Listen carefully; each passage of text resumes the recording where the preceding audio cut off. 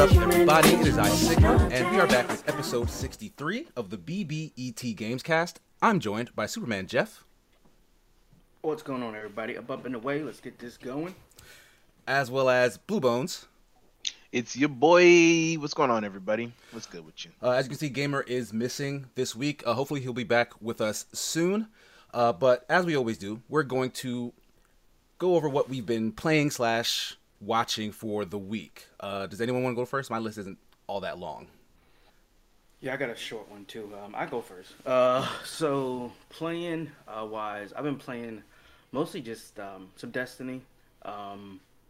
Beyond Light is coming November, so I've been trying to catch up on a lot of the weapons and whatnot that I've missed from the past seasons.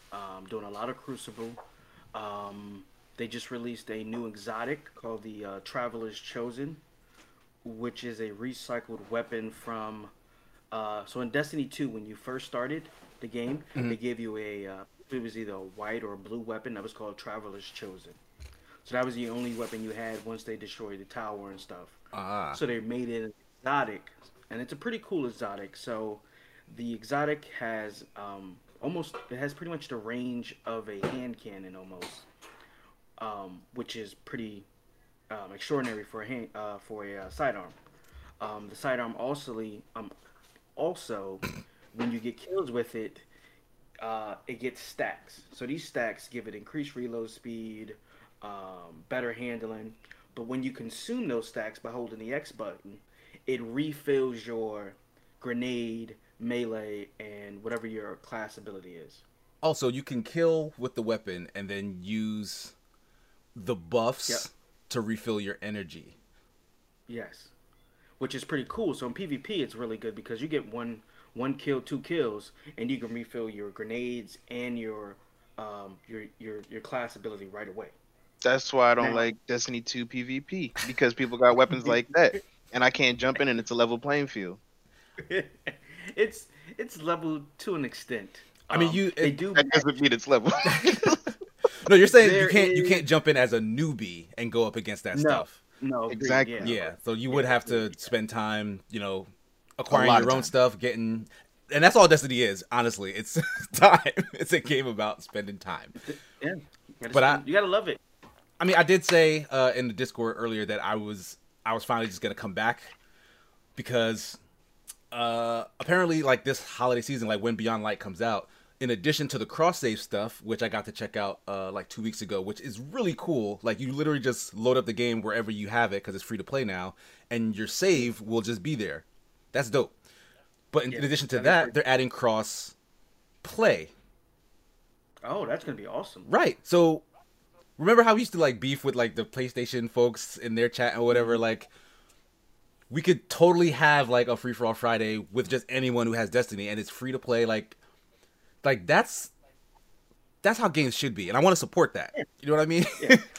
I think Xbox said the best where they want inclusive instead of exclusive, which I get. You want everybody to feel a part of that community, not just, okay, if I get this system, my buddy might have something else. We can't really play together.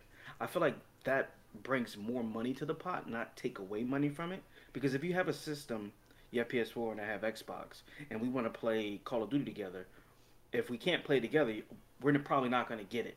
But if we can play it together, we're both going to go out and buy it, and it's going to allow us to kind of play together. So I think that's a great market strategy for Destiny, especially to reinvigorate the community. Like it's like your console of choice should be a lot like your phone of choice. Like it's based on your preference. Like the way they do their UI design, the way they, have certain services and stuff to you should just be to your liking, to your taste, like the way you want a thing to be, right? Yeah, not you have to buy a whole thing because you can't get it anywhere else, which I guess is much easier for a company to do, to just lock people out of the thing versus actually try a little harder to pull people in when everything is a level playing field. So I get why the choice is there. I still think it's a bad one. Like it hurts consumers in general. But I think we'll talk a little bit more about that in the future. But what else were you playing, Jeff? Right now, it's just trying to get stuff for Beyond Light. It's just leveling up, finishing some quests. They've kind of gone to a lot of exotic quests, where before they were like, some here and there. Now there's like a majority of them are through quest lines. So like I'm doing the Thorn one, and that one's taken forever. It's like get kills with void weapons and or hand cannons. So I'm using a hand cannon and a void weapon to kind of help make So up the difference. hold on 1 second. Thorn wasn't in Destiny 2? I feel like it hasn't been in Destiny 2. I feel like it was in Destiny 1 and it came back in Destiny 2 maybe a couple seasons with ago. the moon and stuff? Is that what happened? Because I feel remember, like it did. because I feel like there was a quest to get Thorn that we all did, and it required like a mission on the moon. But since I know the moon wasn't in Destiny 2, it would Destiny make 1. sense that like Thorn was gone. I completely forgot about it. Yeah. Because they had a weapon that was supposed to be the good version of Thorn. that has Rose, been in- yeah, Rose. yeah. That story is actually really good. Destiny has really good lore. They just need to tell It that does. story. The Thorn came back after Rose, Wow. if I'm Okay. not mistaken. Um. Okay. Yeah. Yeah. I was gonna say the Thorn is definitely in Destiny 2, but Yeah, it's that in there. Okay. Yeah. The latest article that I saw about it was in August, so this definitely super recent. Like a new, Oh, okay, so that makes sense. It's a new edition. They brought it back, which is dope because that gun has some history. Used to be crazy in PvP. It's just 2 shots, just that ticking damage was like, oh man. Yeah, That's the stuff I'm talking about. But what happens is you get killed with that weapon. You're like, what is that weapon? You find out what that weapon is. Oh, I want that weapon. Now you go. Now you have a goal in Right? mind. Yeah, I prefer that because it all used to just be luck of the draw, but Yeah. you can look up an exotic, go and do the quest for it. Like it'll take you time to do it, but then there's a direct path to getting it as opposed to just waiting for it to drop, which is much Exactly. preferred, I think. And I think there are some weapons that are really, really good, but there are also weapons that outbeat that. So obviously, if you have a SMG and it's mid range, you're going to get beat at long range. You're going to get beat at long range. If you have a shotgun, obviously you're close range. So you're going to get beat at medium to long range. I run a sidearm build. So I was running a sidearm called Devil's Ruin, which is a sidearm. It's a solar sidearm. It has 15 bullets in the mag. When you hold the button instead of just tapping it, it charges up like a fusion rifle shot. And that's an exotic. That's an exotic. So that's actually my favorite exotic. Other people might be running, Thorn, obviously. Some people are running Non-Hunger, which is a auto rifle, that's in the elemental slot that just rips through stuff. So there's a lot of different builds that people use that work. I mean, I play what I like, not necessarily what is meta or per se at the time. I play what feels good to me, what feels natural to me, and whatever. But aside from Destiny, I've been playing Hades. As soon as they announced that at the Nintendo Mini Direct, I went and got that. I've been watching that for a while, and I was so tempted to get it on Steam, but I'm like, you know what, no, because that feels like something I'd play better handheld. I'm just sitting watching TV and kind of want to play with it. I mean, it plays it has that same type of formula of Dead Cell. Mm-hmm. Is that Dead Cell? Yep, like Yeah. that Dark Souls film where you die. Roguelike. Yeah. Yeah. Roguelike. So you go through different rooms. You meet these, you get help from these different Olympian gods that give you different buffs. Like Zeus's might have been, you can choose out of 3, where your normal attack chains lightning to other enemies. When you dash, it shoots a thunderbolt at the section where you start from. There's Aphrodite, there's Hades. They give different buffs. So going through each room, you get buffs and you start to stack them up. And you have different weapons. Now, when you lose, you go all the way back to the beginning. You lose all those buffs, and you got to start from the beginning. Now it's a long game, so like obviously you're not going to beat it on your first couple of runs. So now you're just stacking The permanent you're buffs. exactly. You're stacking your permanent buffs. You're getting your inventory up on currencies to purchase different things. You're unlocking different weapons. So like you start off with a sword. There's a bow. There's like knuckles you can use. There's a spear. There's a few different weapons that you progressively unlock with keys. Now Do they feel the different, like in terms of like the combat? They do. They feel very, very different. So like obviously the bow has like a charge shot. You can there's like a spread shot, and then so I'm using the fists now. The fists are really good, so they're very fast and mobile hits. So just the regular attack is just a couple strikes. The heavy attack is like an uppercut. Now, what you normally do is you can apply buffs to certain parts. So like the Aphrodite, the god of festival, I forget his name. He can give you a buff that allows you to apply drunk to an opponent. So when you Okay. hit them, they're drunk, they're That's dazed, they funny. don't know what to do. So it allows you to hit them again. So especially with my heavy attack, it like pretty much takes them out real quick. Um, you can also allow permanent buff. So I got a permanent buff where when I die, I don't go back to the beginning. I come back with like half health. So which is almost an extra life. So it's really good. The dialogue is great. Each time you come back, the people in your hub have different things to say. So like if you don't know, the game is called Hades, but you're playing as Hades' son. Hmm. And he's like all he knows is the underworld. And he's like, you know what, I want to go outside. And Dad's like, nah, you can't go. This is where you belong. And you find out that he lied about who your mom is, stuff like that. But the Olympian's like, hey, you're our cousin. We want to help you get out. Like, we'll give you some help. Here's these buffs. Dad's like, don't trust them because they stuck me down here type situation. Hmm. And it's a funny game. Like you see ghosts, like the ghost of Achilles is guarding like a room for Hades. You see different people from Greek mythology show up. Um, there's like even like your sparring dummy where you could try different weapons on. Even he has dialogue where you could talk to him and he can tell you stuff about how to upgrade weapons and stuff like that. That's cool. Yeah, I mean, besides that, that's all I've been playing. Watching, I finished Dragon's Dogma. Oh wow, how long is that? I want to say like 10 episodes. Okay, not too bad. Yeah. What did you think? I thought it was good. I felt like it dragged. I felt like it left a lot of things from the game out. I felt like the character was much more interested in the game as opposed to outside. I mean, his overall goal um, was just like what he wanted to do Hmm. and why he wanted to do it was just. Um, and there's a big like spin at the end. So it's like, yeah, you thought this was going this way, but guess what? No, no, no, no, no. I remember So hearing that there's sort of a twist ending to the game too. Like, did you finish the game? Because I didn't play it, but I read about it.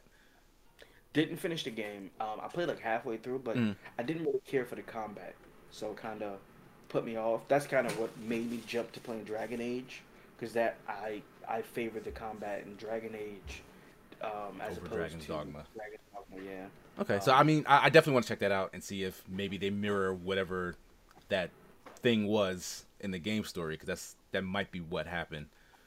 But yeah, I mean, it looked cool, and like Netflix has been doing well with the game adaptations so far. But you're saying this one was kind of a little middling. it wasn't horrible. I give it like C minus. I Yeah, mean a so like B kind of minus. middle of the road, Yeah, B like minus C plus. average. Yeah. All right. And that's pretty much all I've been playing. Watching. All right, I can go next. In terms of playing, I just finished up review. Will probably go up sometime this week, hopefully before Tuesday, of a game that is called The Dungeon of Nahelbeck: colon, The Amulet of Chaos. Why? Why the colon? It's well because apparently this game is supposed to be in a series of games referring to this dungeon. Like this dungeon is supposed to be like a setting, and then there's like a bunch of events that take place in the dungeon, right? Okay. So, but as far as I know, this is the first game from this series that's coming. But it's a turn-based tactics game. It's a fantasy setting, as you can probably tell from the title. And unlike a lot of turn-based tactics games, you get to control the entire party running physically through the dungeon and stuff. So like you'll go from room to room, you'll like visit people, talk to shops and whatnot, and then if you reach like a quest area that has something you're looking for, you'll probably trigger a fight, and then you'll go into the turn-based tactics gameplay or whatever. So the premise, I like what they were going for. Like, it's supposed to be more of a lighthearted take. Like, if you were to look at the screenshots or the actual video of the game, the art style is like very cartoony, like a Looney Tunes ish even. Or matter of fact, no, a better way to describe it is like if you ever seen like some of those CG ads for like those mobile games, like Clash of Clans, or it looks like that. Like the characters look like they're from a big, not a big budget, but a high paying mobile game or something. But I mean, not to say that it's bad in terms of how it looks. It's just it has that style.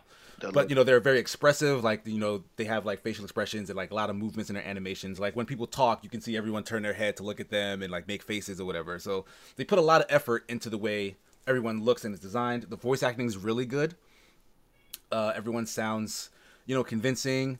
So I would say like the quality level is there on one half, but I just didn't like the writing. Like they sound like they were really going for we're being meta, we're being flippant, we're being naughty, we're being adult. So like there are like F-bombs thrown every other sentence. They do at least bleep it. Like you'll see like the stars in the text, but they'll keywords. Yeah, like they're just it just seemed unnecessary. Like you guys are going for like this lighthearted tone and whatnot, but at the same time you're cursing every other sentence, and a lot of the female characters, and you're censoring it. Yeah, you're sort of censoring it because you're clearly not really at that level. But a lot of female characters in the game, you'll notice, are like unnecessarily like busty or sexy. Yeah, like they're like in skimpy outfits and stuff like that. So like there's like innuendo and things like that just feels out of place from everything else that's going on. So it really just rubbed me the wrong way, and I kind of started putting me off. But outside of that, no, go ahead. Sorry, I was gonna say, just looking at these pictures, it feels like the designer never grew up, really. Because yes, it's very immature. Like it's like an old style. Like this is a game that you'd see in like a GamePro magazine in like the 2000s or something. Like that's kind of the feel of it. So like it doesn't come across well in terms of the tone. But with that being said, the actual gameplay isn't bad. The turn-based tactics is like a mix of like XCOM and Final Fantasy Tactics. So like the people who have ranged attacks, like wizards and archers, they can make better use of like cover, like, and then they'll take their shots, they'll get aim from other people who are like shooting at them. But everybody else is pretty much melee focused. So like they'll get right up in each other's face. You have to worry about which direction you're facing so you don't get like backstabbed or flanked and stuff like that, which I liked. But everything is undermined by the idea that your group is cursed by this amulet of chaos. It's part of the story. Like you guys go in that dungeon to do a thing, but somebody messes up and triggers this amulet, which now brings your group misfortune. So you're doing a match, right? And out of nowhere, you're right next to somebody. You have like a 90 or something % chance of hitting them with whatever your attack has, but it'll say critical failure all of a sudden, and now you get hurt, or you knock yourself unconscious. Or like just bad stuff will just happen to your team super randomly. And like the game's not, super difficult, but some of the fights can take a while to get through. And when the game is actively kind of like just punishing you like out of nowhere, like it's not like there's like some kind of meter or like there's some kind of threshold where it's like random, right? Yeah, it's completely random that they'll just screw you. You know what? I actually like that. You like that? Because that simulates D&D. Sometimes you next to somebody and you roll a 1 and things like that happen. No matter what your buffs are, sometimes you roll a 1. And I'm glad you said that as a person who actually plays D&D, because that's exactly the feel that I think they're going for. Like even with the dialogue, like I think, and I didn't get through the game because of some other issues that I'm going to bring up in a second, but I think they're going for like the reality of the situation is this is a group of friends playing D&D. Like that's what I think is going on here. I don't have that confirmed. I feel like it's a difference between what you're saying and what happens in D&D. In D&D, you make checks for things. So like, a rock might fall and you gotta make a luck check or agility check. So you roll that dice. What you're saying is random stuff just happens for no reason. Like you just fall or Well, I mean, you're trying to do something. You're trying to like attack somebody, and it's like, okay, you critically failed that attack. So even though all the other parameters were okay, like you have, the good position, you have high percentage chance to hit, it's not that you miss the attack, it's that you completely hurt. Yeah, like you hurt yourself completely. But D&D also has stuff like you might have a 15 in strength, so it goes into your rolls. But the fact is, in D&D, no matter what your parameters are, if you roll a 1, it's a critical fail. No matter what kind of buffs you got. Yeah, on attack. Yeah. But so that's just randomly happens. There's not like a roll or something like that. It's just. Well, I mean, not that I'm aware of. Yeah, because it's. Yeah. So that is probably exactly what they're doing, is mimicking D&D. But I don't know, like it doesn't sit well with me as a tactics game fan who wants to apply my strategy and see it come to fruition. Like I get that you're taking a chance when you're dealing with percentage and you could, miss an attack and whatnot, but I need some way to know that if I were to try this, it could be a critical failure for certain situations. Because like some things should just be a sure shot because you planned it that way. Yeah, but that's not how life goes, and that's not how the dice goes. Well, I guess, but even so, I couldn't even reach the end of the game because there were so many like little bugs and then much bigger bugs that stopped me from playing dead in its tracks. Like, oh, that's terrible. Like you could see in like item descriptions or like certain characters just wouldn't be named. Like it would say like char _ name _ elf shopkeeper, like stuff like it was a title from like a file name instead of the actual name. And like this kind of stuff would happen all over the place, like in random books that you would read or like people you would talk to, item stores and whatnot. So in certain instances it didn't matter because you could tell what the thing was anyway.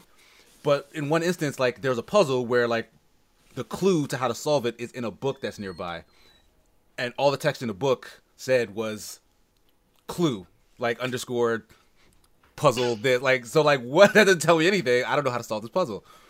When you first described this, I was like, okay, maybe they're like making a joke about lazy DMs not making all the names for NPCs and stuff like that. I mean, I wouldn't put it past them, but this doesn't. That clue thing is like this kind of hinders that's not even funny. The entire progress. But then I came into another bug when I was doing a side quest. I was trying to get to I was trying to get to a shop, and a bunch of people ambush you before you get to the shop. So I finished the fight, and the guy talks to us or whatever while he's down on the floor to like end the sequence, and then I try to continue on into the shop, but the game stops me. They turn me around to the same guy who was just talking after we defeated him, and then he's saying the stuff he said when we first showed up, saying like, oh, here are these people, we need to attack them. And of course nothing happens because I've already defeated them.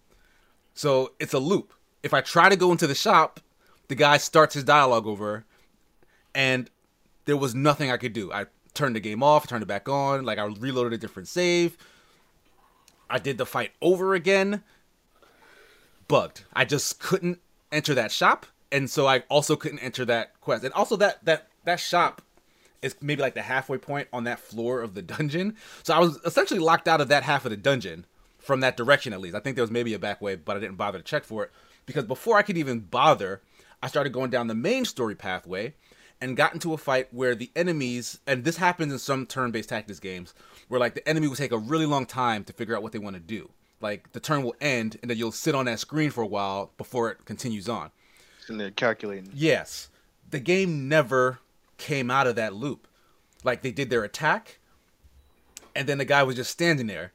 And so like I'm hitting the button to fast forward it, as you can do in some of these games, and just nothing ever happens. Like I weighed my controller down on the space bar and like left to do something else just to see if it would finish, because this was a main story thing.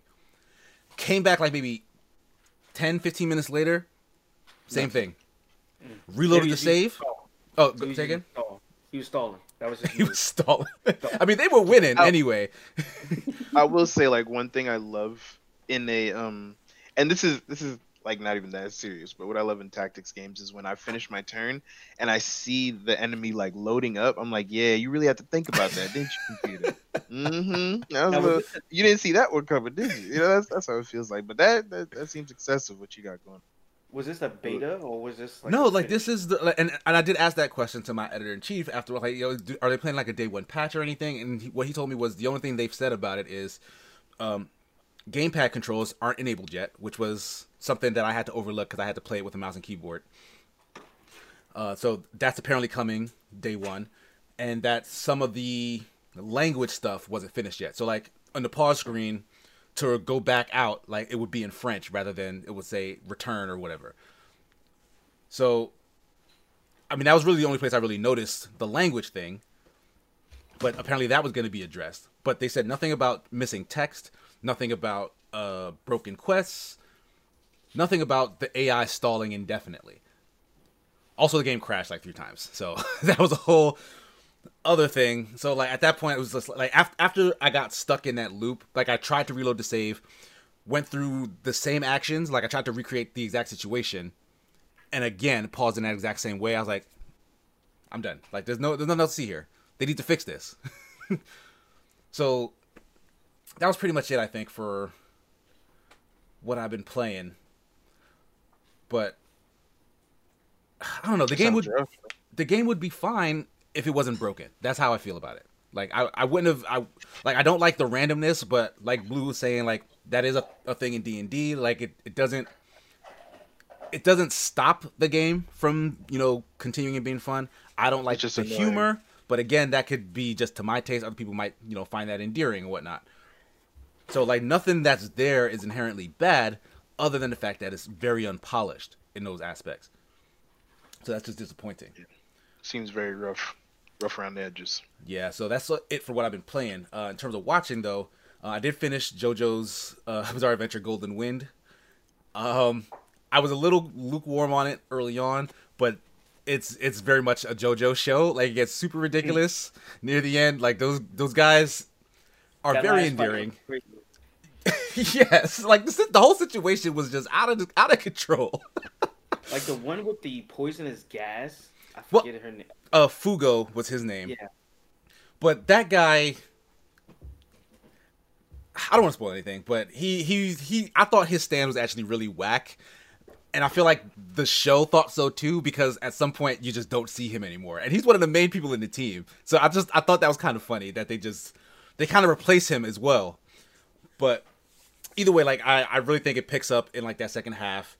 Has a really dope ending, has a really cool villain, Diavolo, and the way he gets taken down is very classic anime. Like it's the kind of anime ending that you expect for like a villain who's as bad as him, because he does some really bad stuff that I won't spoil.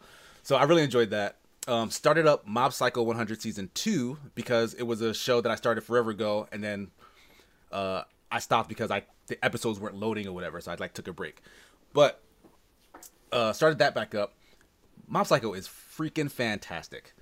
Like, man, I've been trying to watch that show for the longest time.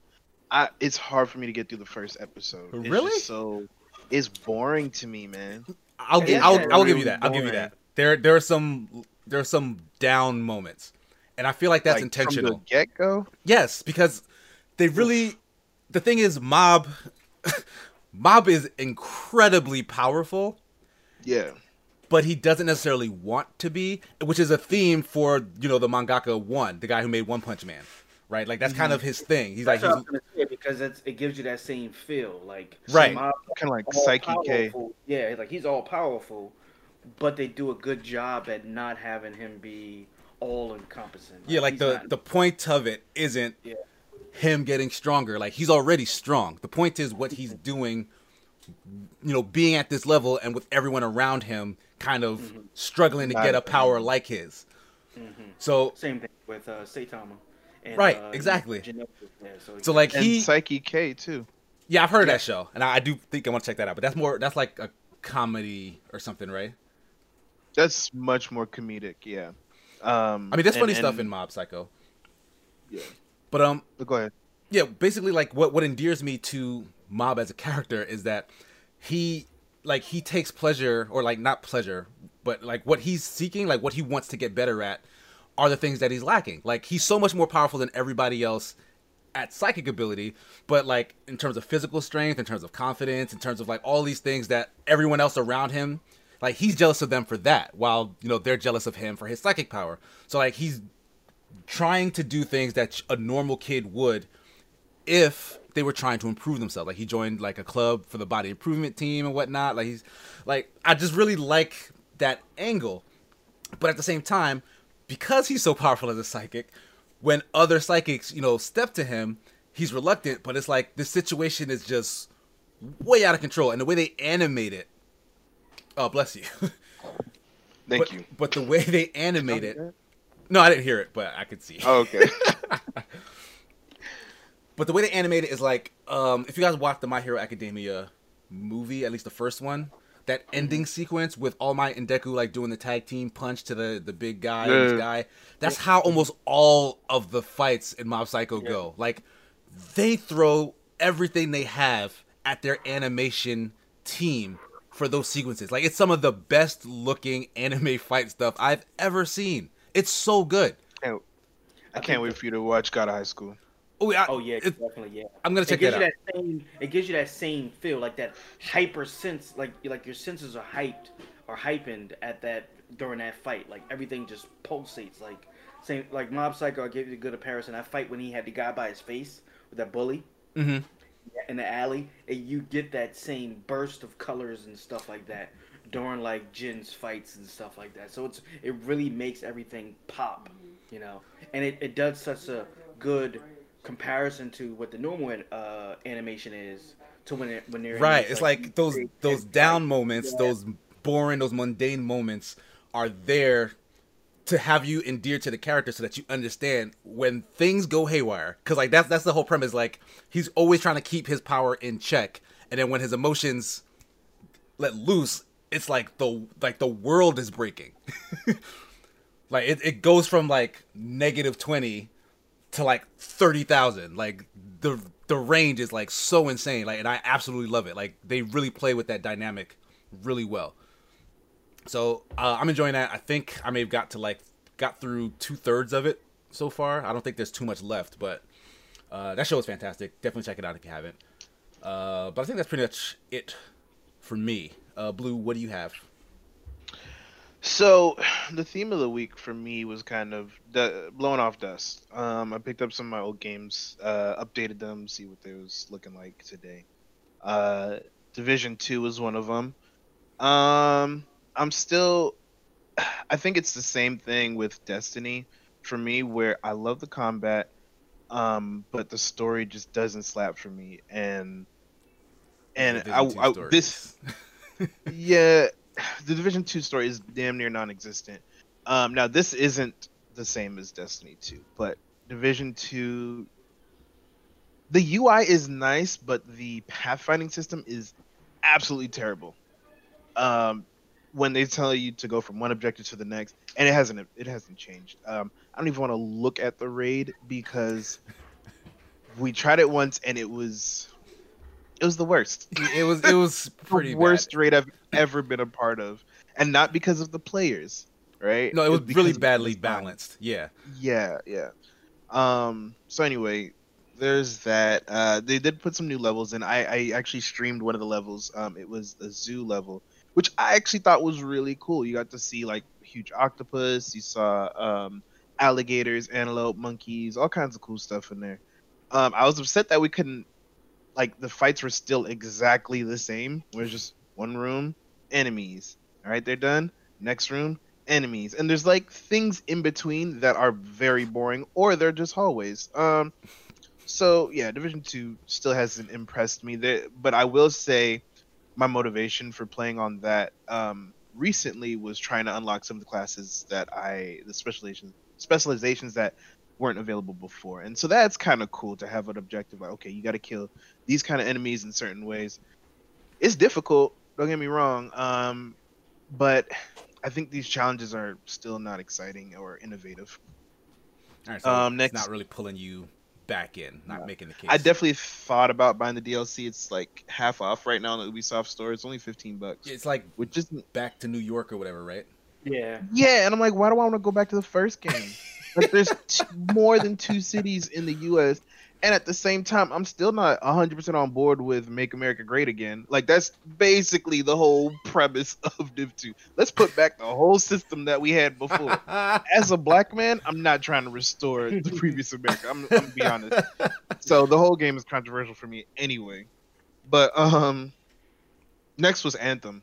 I blew off some dust off of Anthem. Again, I love the combat. I love the movement. Just not enough content. Not enough interesting content. I know they're supposed to be doing a complete rework of it from the ground up. They've been saying that for how long now? Yeah, they've been pretty quiet on it since they announced yeah. that it was coming. They had an update in August, said it should be coming, but they were, like I said, they said it was going to take a little bit because they were doing a complete rework of it. I remember them saying that last year sometime. I'm not saying these things take a week. I'm not saying that, but yeah, hearing no news about it isn't helping my confidence in it anyway. But yeah, there's some cool.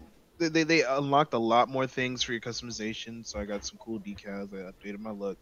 You guys know that's important to me. Like and half then the playtime right there. real talk though, because if you don't like your character, why are you playing? You know what I mean?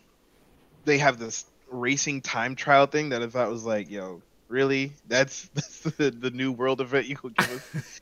You start on a platform, other people can join in on a set time, and then you fly through. You have to hit all these checkpoints, and there's obstacles in the way and stuff. Man, the time trials were long as heck. Like that thing took forever to get through. I didn't even want to finish it by the time I was done. Secondly, you don't get nothing for it, so it's just like I wasted a whole bunch of time. Wow. And stress. Yeah, So that's thanks, disappointing. Anthem. So I mean, yeah. How do you know how recent that stuff is? Because that's newer than when you guys left, right? Oh yeah, it's definitely newer than when we left. I don't know when that update dropped, but I played that like Friday, I think it was Thursday or Friday. So that's what's out right now. Yeah, I'm wondering if those are just kind of stopgaps or like distractions while they are working on whatever this rework is. Because honestly, if the best possible time for them to drop a new version of this game is probably around when EA Play All, gets added to Xbox's Game Pass. Yeah, Because there's going to be a bunch of people who probably have access to it and will want to check out a new version of Anthem or just check out Anthem period because it's there now. Like they have to hit that mark. They have a chance at a second. There's a lot they need to do. They need to rework the enemies. The enemies are too like plain. There's no really difference between them. There's like, you're fighting the same people. Even with the different enemy types, there's still like, there's nothing unique about them. When I play Diablo or something, there's like, these guys are completely immune to this. I have to play differently. Yes, there's mobs that do different things. There's the enemies have personality. I even feel like in Anthem, they don't even stick out from the screen. There's nothing that like they just blend like they're a bunch of chameleons. All little green army men. You just move. That's it.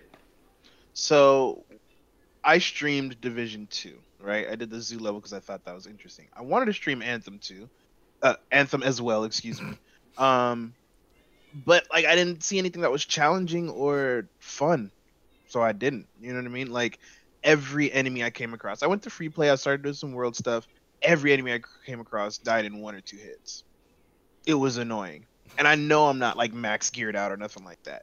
That's another part about it. I know I'm not a god mode javelin, but the fact that I looked like it and I felt like it was stupid. Like why would I want more in the game? That you might actually have to change the difficulty, because when you do go out, you can change the difficulty each time, and kind of like with most games, higher difficulty, better drop rate, stuff like that. But the enemies do get progressively harder, because I think I forgot what the difficulties were, what they were called, but I was up to like at least the 3rd one. It was like mastery or something like that. Yeah. When you went out, you did notice a difference in how strong they were compared to the last difficulty rank. But like strong in terms of what, like even soaking up more bullets and more health. That's exactly what's doing more damage to you. More health and they do more damage. Maybe AI intelligence goes up a little bit, maybe to dodge my attacks, but some are armored, some have more armor, stuff like that. But nothing like any different mechanics. You know what I mean? Yeah, and that's probably the main issue, is that the fights aren't fun because it's literally point and shoot. Yeah. Next game I brushed off was Sword Art Online. And I actually had fun with that. At the time I was playing, I didn't have time to stream, but they added a new mode that's kind of is similar to not Battle Royale, but it's got an element from Battle Royale. They throw you into this dungeon, you have no gear on you, and you just have to. I think you have like one random weapon that they give you, and then you have to fight your way through this dungeon, picking up gear and armor and stuff like that. And your squad is with you, but it's the same kind of thing. Like they all have to equip up in there, going through this whole dungeon. I didn't get to finish it because I ran out of time, but it was actually refreshing to kind of in this small part of the game rebuild my character and see what I can really do from the ground up. So of all the games that I dusted off, I was the most impressed with Sword Art Online. So that was pretty cool. That's interesting that they're still updating that because it's like it's an anime tie-in game, but it seems like they actually put some effort into it for a change. I had a lot of fun with it. And two, was it Yeah, yeah. that's like, man, I'm not even gonna start getting into Sword Art Online because I'm not gonna start, right? I just said that. So, but yeah, with Sword Art Online, I played that with Mr. Gamer, and we got some pretty interesting co-op missions done. The cool thing about the co-op missions is that you go in there with your full team. So that means you got you, your assistant, and then the two other friends that you pick up. So you're looking at 8 people on the screen between 2 folks, and you're guiding your squad. So it's not like a lot of games where only in the single player mode you got these extra people. You're always bringing your folks with you, which is super cool. And I can imagine with more people linking up, I think the room can hold 4. It's either between 4 or 6 people for co-op stuff. I can imagine how huge these rooms are gonna look and how much control you have over your squad. I think that'd be super cool. But let's talk about what I've been watching. I actually, for the first time, watched a really funny and a really funny movie called The Birdcage. It's old, late 90s. I don't know if you guys have heard of it. Robin Williams, Nathan Lane. Mm-hmm. Apparently this is a huge movie in the LGBTQ community. But when I tell you, my girlfriend said it before we started watching it because she's seen it before. She said Nathan Lane was built for this role. I was like, what? Yo, this movie's funny as hell. It's about Robin Williams and Nathan Lane are a gay couple. They have a son, a young son who wants to get married to the daughter of a senator who's very super right-wing Republican. Okay, and he's up. He has some scandal going on. He's up for re-election, so he's using this wedding as kind of publicity to say, hey, look, we're all good. We have a big happy family. Da da da. So the son goes back to Robin Williams and Nathan Lane, who not only are they just gay, they're rich gay. They own a huge drag queen club called the Birdcage in South Beach, Florida. Man, he comes back and he's like, yo, you guys can't be gay around the father-in-law. And obviously I'm paraphrasing, right? There's a lot of Robin Williams is brilliant, but between the two, Robin Williams is the level-headed partner, and Nathan Lane is the eccentric, the most flamboyant gay man on the screen, and he is just so funny. Oh my god, you guys have to check it out. Where'd you watch it at? Is it on like Netflix or something? Oh man, we watched it on, I want to say Hulu. Okay. I want to say it was Hulu. It might be. It wasn't HBO Max. I want to say it was Hulu. It's either on Hulu or HBO Max. I can double check for you in a little bit. But The Birdcage, funny as hell. It's on Hulu. There you go. Yeah. Yeah, I'll probably check that out. Yeah. It's great. Now, granted, it's funny how it kind of how we see this movie today, because there's a lot of toxic verbiage that goes around. However, I think the moral of the story still holds today, which you can't say that a lot about 80s, 90s comedies all the time. You know what I mean? Yeah. I hear what you're saying. I love Eddie Murphy. I love Richard Pryor. It's those two, especially, even Gene Wilder. All three of those, 90% of their movies are toxic. They send bad messages. They're funny, and at the time, you know, it was accepted. You get it, right? This one I think still holds water with the overall lesson that they try to. Cool. But anyway, on top of that, the last one I've been watching, and I've been watching Hoops. Have y'all heard or seen it on Netflix? Mm-hmm. I've seen Jake Wait, Johnson. What is that? It's an a animated. adult cartoon. Yeah. It's in the similar. Okay. I this- now I know what you're talking about. It's in the similar vein as Paradise PD, Which is Big terrible. Mouth. Not They're I would they're not trash say TV. I would not say Big Mouth and Paradise PD in the same breath, because Big Mouth is very risque, I like but yeah. they do have a much message. more well written. Yes, it's Yeah. funny. They're telling you some information. Like it's going about it in a very brash way, whereas Paradise PD is like the worst version of like a Sunday morning shock jock on the radio who's just trying to get noticed by just doing the most outlandish stuff you can think of. There's no substance. I in hear that. what you're saying. I will agree. Big Mouth definitely has more substance than both of these shows. 100%. The only reason why I put it in there because I believe it's you know straight to streaming adult animation. That's kind of what people see it as, where I see it as. Mhm. But anyway, Hoops is the main character, Jake Johnson. You might recognize him from New Girl. He's kind of the guy with the scratchy voice, with the short brown hair, white guy. Nick. Anyway, he plays this. Yeah, Nick. There you go. Okay. He plays a jerk high school coach. Okay. And when I say jerk, I mean like excessively cursing. You don't want this guy anywhere near your kids, but he's the only coach they got in Kentucky, in this area. His dad is a pro basketball player. He is absolutely terrible. His kids are the worst. The kids that are on the team just want to be on the team because they suck and they can just waste time. So they're not even interested. You find out very early on in the first season, he and his wife are going through a divorce. They're not divorced yet, but she's dating his friend who's also a teacher at the school. Of course. And they're actually super cool. So a lot of times you see these guys team up and they both like, okay, we're going to go do this for my wife and my girlfriend. Well, your girlfriend, my wife. You know, they kind of, it's weird. Stupid. This show is in general, I'd probably give it, the highest I'll ever give it is a 7 in my opinion. I mean, they're even seven's trying not- to go serious right now. 7's good. And I think it's a 7 just because it's what I needed at the time. It's not because the writing was amazing. It was just new trash TV that was relatively interesting. I mean, yeah, you need those kind of shows every now and then. And I'm starting to look at this this new voice actor. He was in the Harley Quinn show. Ron Funches. Ron Funches. Yeah, he's a comedian. Funches, yeah, he's hilarious. He's and actually very funny. Yeah, I love how pleasant his voice sounds, and so he can just change. He can change the tone just by his verbiage. You know, just what he's saying, because it's always the same. It's always the same actual sound you're hearing from him, but I don't know. I don't know how to say it.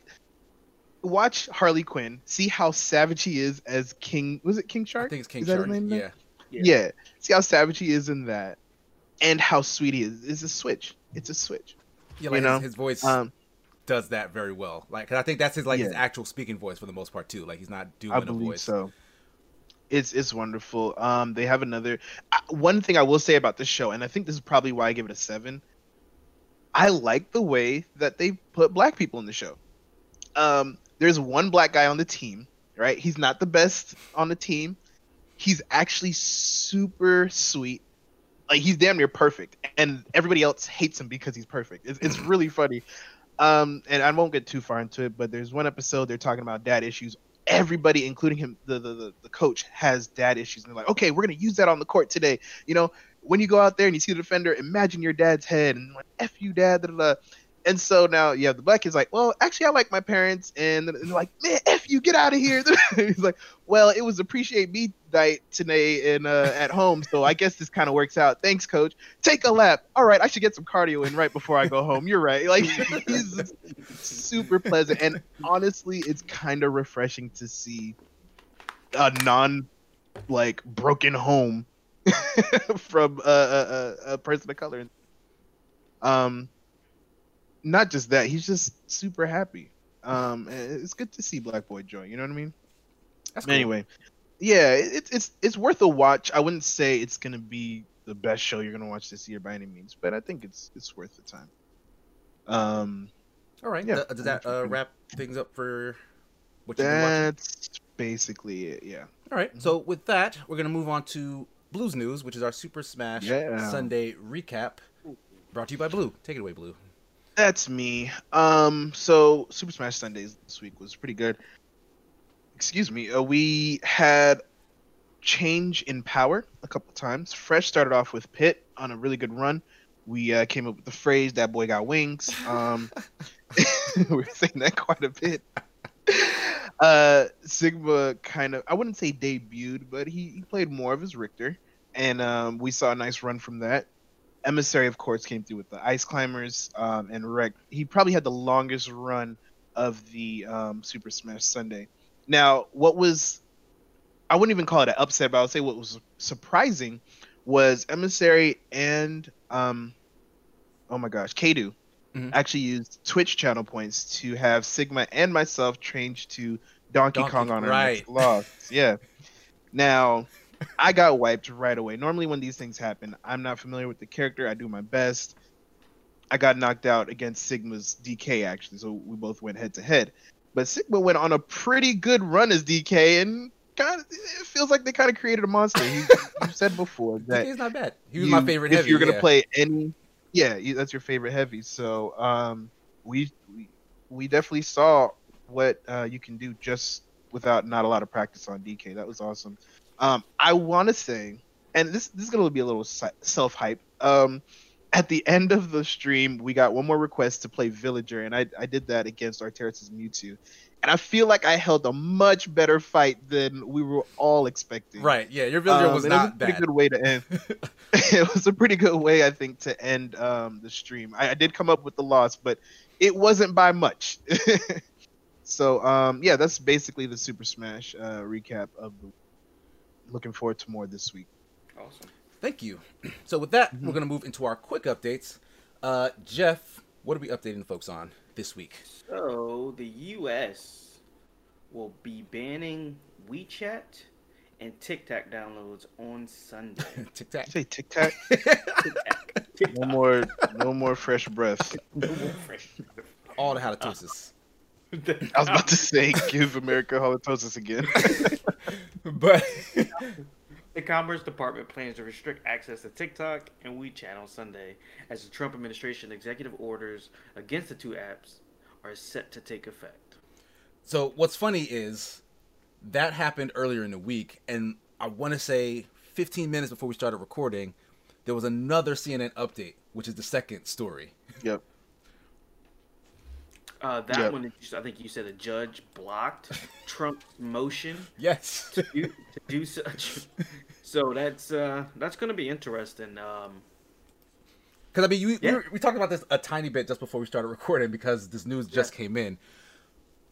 Like, the fact that Trump is attacking TikTok and WeChat, like these are companies that have a big foothold in a social media in America, but are owned by Chinese conglomerates, right? It's kind of a dig at just China in general. Because I know, Jeff, you brought up the article about how this could lead to them kind of going after companies like Epic and Riot, because Tencent has, big stakes in them. They also have little stakes in a bunch of other companies. They own like a negligible amount in Ubisoft, for example. Call of Duty.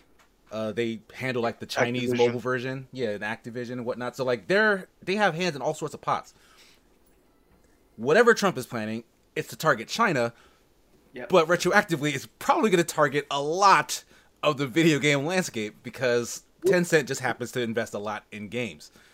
which it did before with the whole trade war he had going on that made China. We had goods coming from China being taxed extra because of the whole situation with the trading issue he was having with China, which we haven't had before. So I'm interested to see what happens after the election because Biden seems to be more pro-China than. I mean, would you even call it pro-China as opposed to Not just really pro, but anti? Because it's like yeah, not anti. it's like he has a vendetta, and I don't know what his personal relationship with China is, but I feel like Russia probably doesn't like China as an entity because China is probably much closer to becoming a world superpower than Russia is. Mm-hmm. So I don't know maybe why the U.S. president would have interests aligned with Russia, but that's just my 2 cents. Yeah, and the thing it was like, I remember there was a comment that was made that he said, oh, before, past presidents let China do whatever they want. I'm not having that kind of situation where, I'm here now. So, and I think that kind of is what some of the issue is. So hopefully, we see how the election turns out and see how much of a reverse course this is. I mean, because we could say the judge, after the judge stalls it, how long is this going to last? But unfortunately, we should be good in November. Should be. Don't know if we will be. Let's see. No.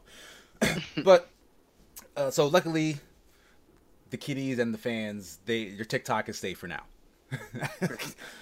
But the thing is, right? If you read the article, it wasn't that like the apps were gonna be taken off of phones and stuff like that. You just weren't gonna be able to update them. Yeah, but isn't that the same thing almost?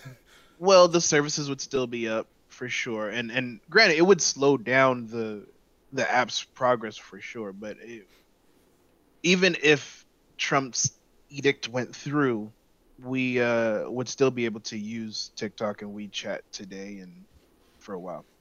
No, I mean you're right. Like, it's not a ban in the sense that it disappears from your phone. But that's really only because it's really only because they have no way of doing that to you. Like they couldn't remove it themselves. But I feel like when a lot of people hear ban, they feel like if they open TikTok, it's illegal. You know what I mean? But I do want to say, like, in a sense, it does cut you off from the service because you're gonna have whatever the oldest version is. As more time goes on, it'll update. Things will change. Oh, yeah. Like imagine having like last year's version of Facebook or Twitter or whatever. Like stuff probably just won't work anymore. Like at some point, you literally won't have the app. So no, I hear what you're saying. But we're gonna move on to our regular topics. First up, another kind of short, quick thing. Animaniacs, the beloved animated show, kind of variety show, apparently is coming back. They released like a sneak peek trailer. They showed like some line drawings and the voice actors kind of talking about, some meta stuff about them coming back on their first episode, which is really cool. I don't know about you guys, but I was like a super big Animaniacs fan. I honestly think it's probably one of the best cartoons ever created, like just period, like comedy cartoons. Like Batman Animated Series is probably one of the best action cartoons, for example. But Animaniacs is a very special piece of media. Like Pinky and the Brain came out of that. Like which is also coming back. Yes, I think everything that was in Animaniacs is all coming back together. Yeah, I feel like the best part of Animaniacs was Pinky and the Brain. I feel like I didn't really care for Wacko, Yakko, and Dot. Yeah, I didn't really care for them. It was more about Pinky my bad, and Jeff. the Brain. We're getting the. Oh, my bad. You are? Yeah, the electricity thing. What is that? Is like your phone like vibrating or someone's calling? No, it was just over here in the box. I'm just gonna take it away from the box and put it over here. Okay, so I'll pick it back up from there. Yeah, I mean, I really didn't care for the Animaniacs as opposed to, mostly just like Pinky and the Brain. There was the girl with the dog, the baby with the dog. Oh my gosh! And like she would call her mom lady. Like, yeah. Don't call me lady. Okay, lady. Okay, lady. I love you. Bye bye. There's so much stuff from that show that I remember. Like, do y'all remember the pigeons? Yes, the Goodfeathers. Yeah. That was one of my favorite sketches as well. Like, it was like a play on the Godfathers, or Goodfellas rather. Goodfellas, yeah. Like, it was like, and that's the thing. Like, that whole show was just full of just references to like pop culture, to cinema. Like it was people who really loved film, like parodying the crap It out was of it. WB. Yes. Yeah.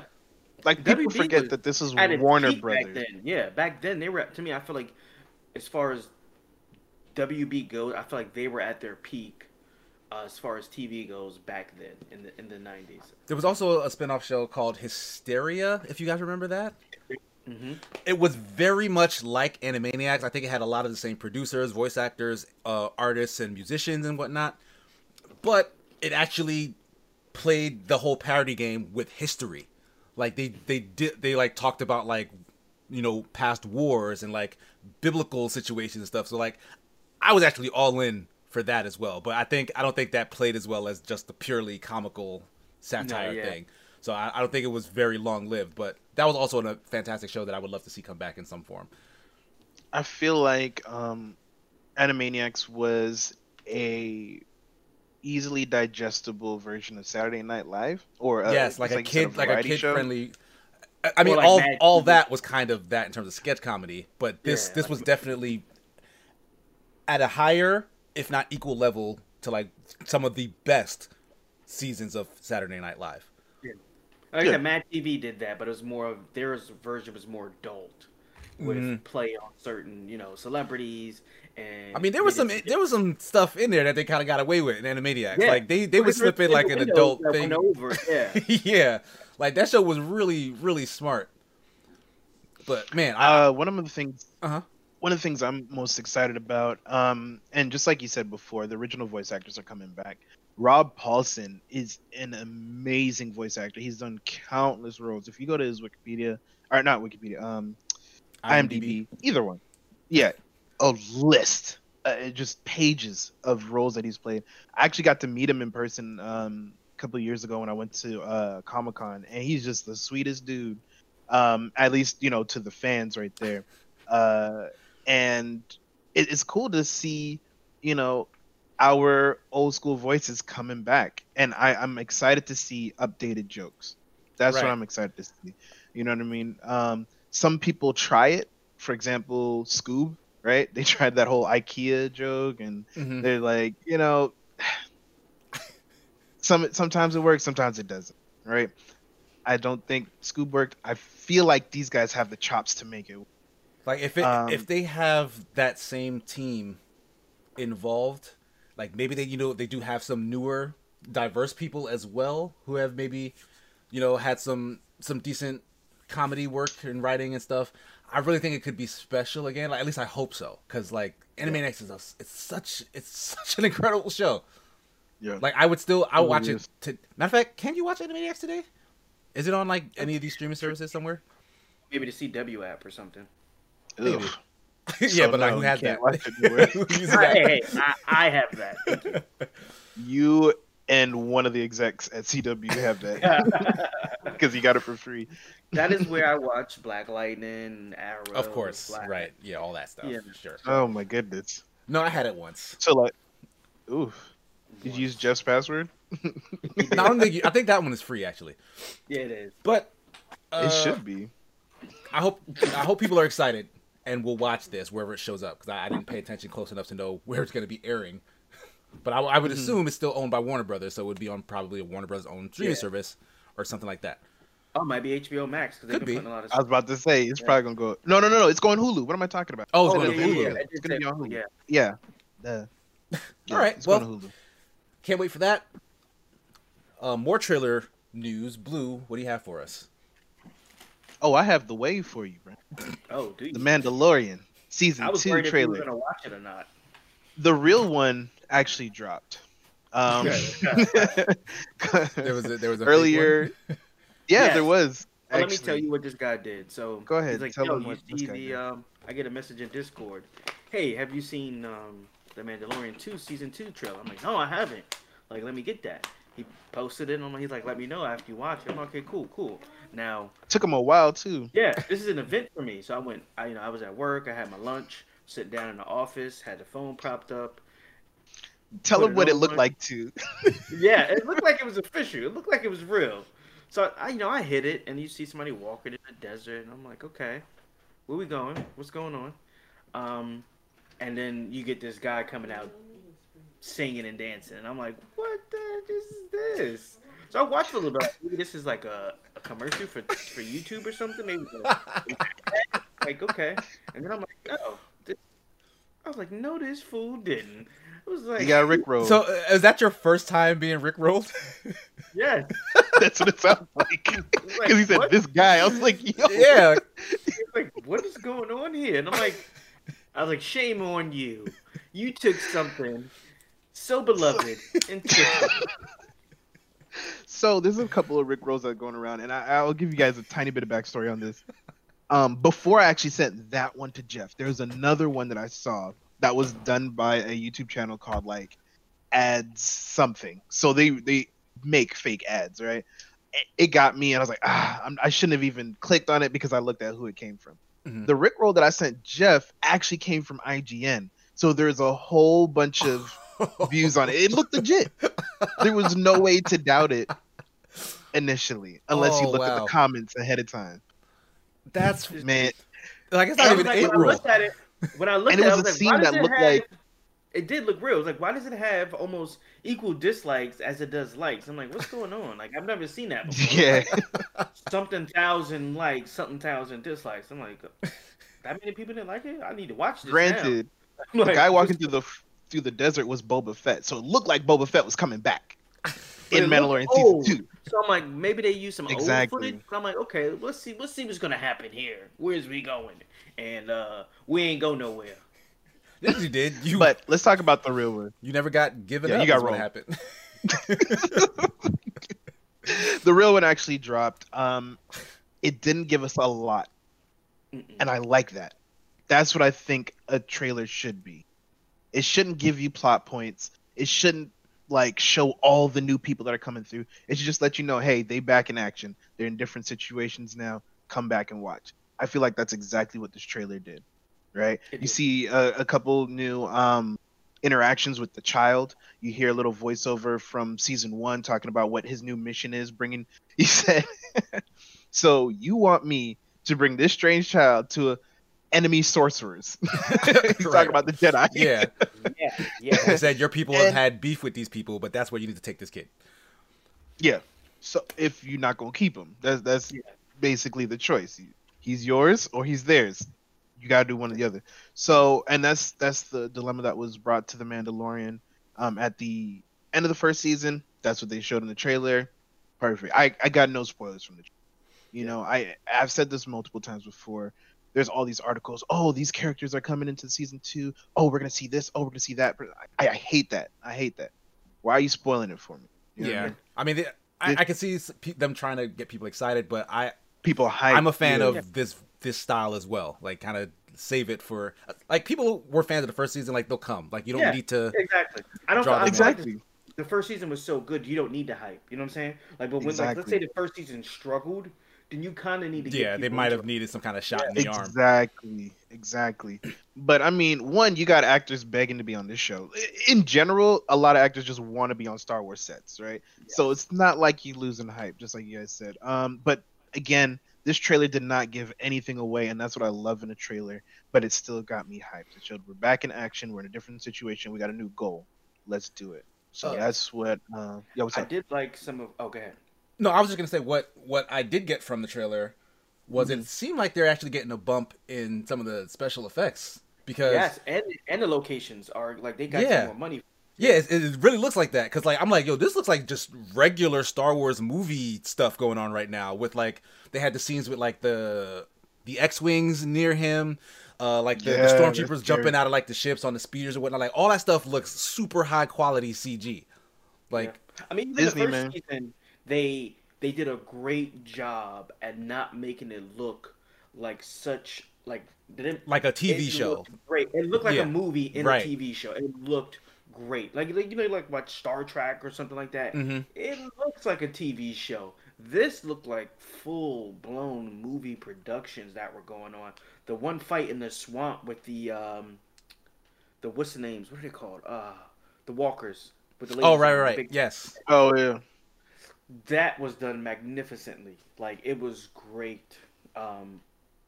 Yeah, and the trailer did a great job at showing the interaction between the child and the Mandalorian now. Like if you look like when they were about to ambush him in the And you press in the the button. Yeah, yeah, like, oh, I know what's going down. Yeah, Time to go. that thing is That's still definitely a super highlight. funny. Yeah. more memes on the way for sure. Yeah, Gina Oh, yeah. Carano's back. What's the Yeah, name is man. back. So it like you said, did a great job of saying, hey, more of what you love is here. Stay tuned. This is what's going on. I think they showed Still a huge now. mystery. I don't know if you peeped it though. There was a lady, a red lady in a black cloak that looked like maybe she was either that was an alien type, maybe she was red, or maybe she was a Sith. Because what happens is my issue, well not my issue, but it leaves it very interesting when he said he didn't know what Jedi were, which means he doesn't know what the Sith are. Hold on, no. He knows what Jedi are. No, He no, knows about the Mandalorian Wars. he didn't He's know just what Jedi were. Because he okay. said, Well, we're gonna have to. remember she said, where do you want me to take it? That's why he called them sorcerers. Yeah, like the Otherwise, person. he would have said Jedi. Yeah, it's because she described Yeah. them as a race of sorcerers known as the Jedi. Yeah. Like she said that to Yeah. him, so it did sound Okay. like he didn't know what Jedi were. And so my thing was, he's not going to know what Sith are. Because that was a big thing that I think I saw an article a couple weeks ago that was like, explain how come people don't know what Jedi are during the time of the Mandalorian. Like, why don't they know? Like, because it hasn't been that many years since the Jedi existed. But anyway, it showed a lady in a black cloak. So, and she had like red. She was like a red looking alien. It's like I don't know if she's a Sith or if she's just a red alien. You know what I'm saying? Like I don't know. But she had like She a could black be a cloak Jedi. on. It definitely feels like that's a Force sensitive that's watching and trying Yeah. to see what he. Yeah. But yeah, that's all I got. Yeah, there's a lot. There's a lot to this story. It's very mysterious. It's a space cowboy story. Through and through, man.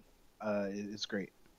Now, like it's funny, and I won't go too far into this, but with a lot of things that are coming out right now, I'm becoming less of a. Ooh, this is gonna be hard to say. I'm becoming less of a Star Wars fan. And I'm gonna say that with the movies specifically, because I feel can like see that.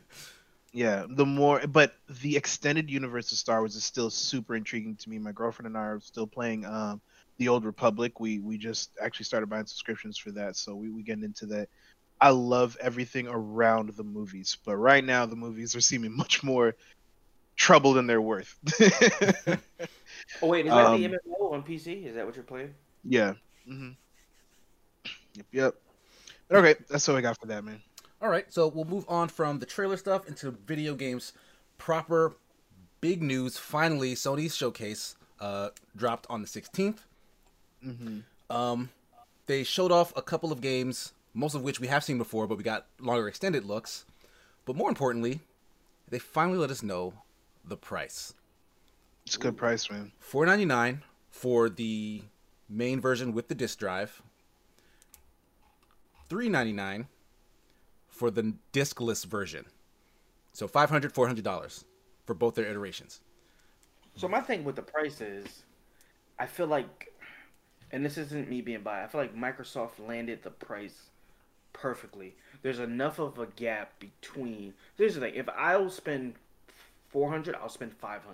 Mm-hmm. I feel like that $299 price point, and then the $499, that extra $200, there's a difference. You There's feel that a enough- lot more. Yeah, so you're like, yeah, I'll sell enough of the lower ones, and if people would spend, $399, they'll definitely go ahead and spend that $499.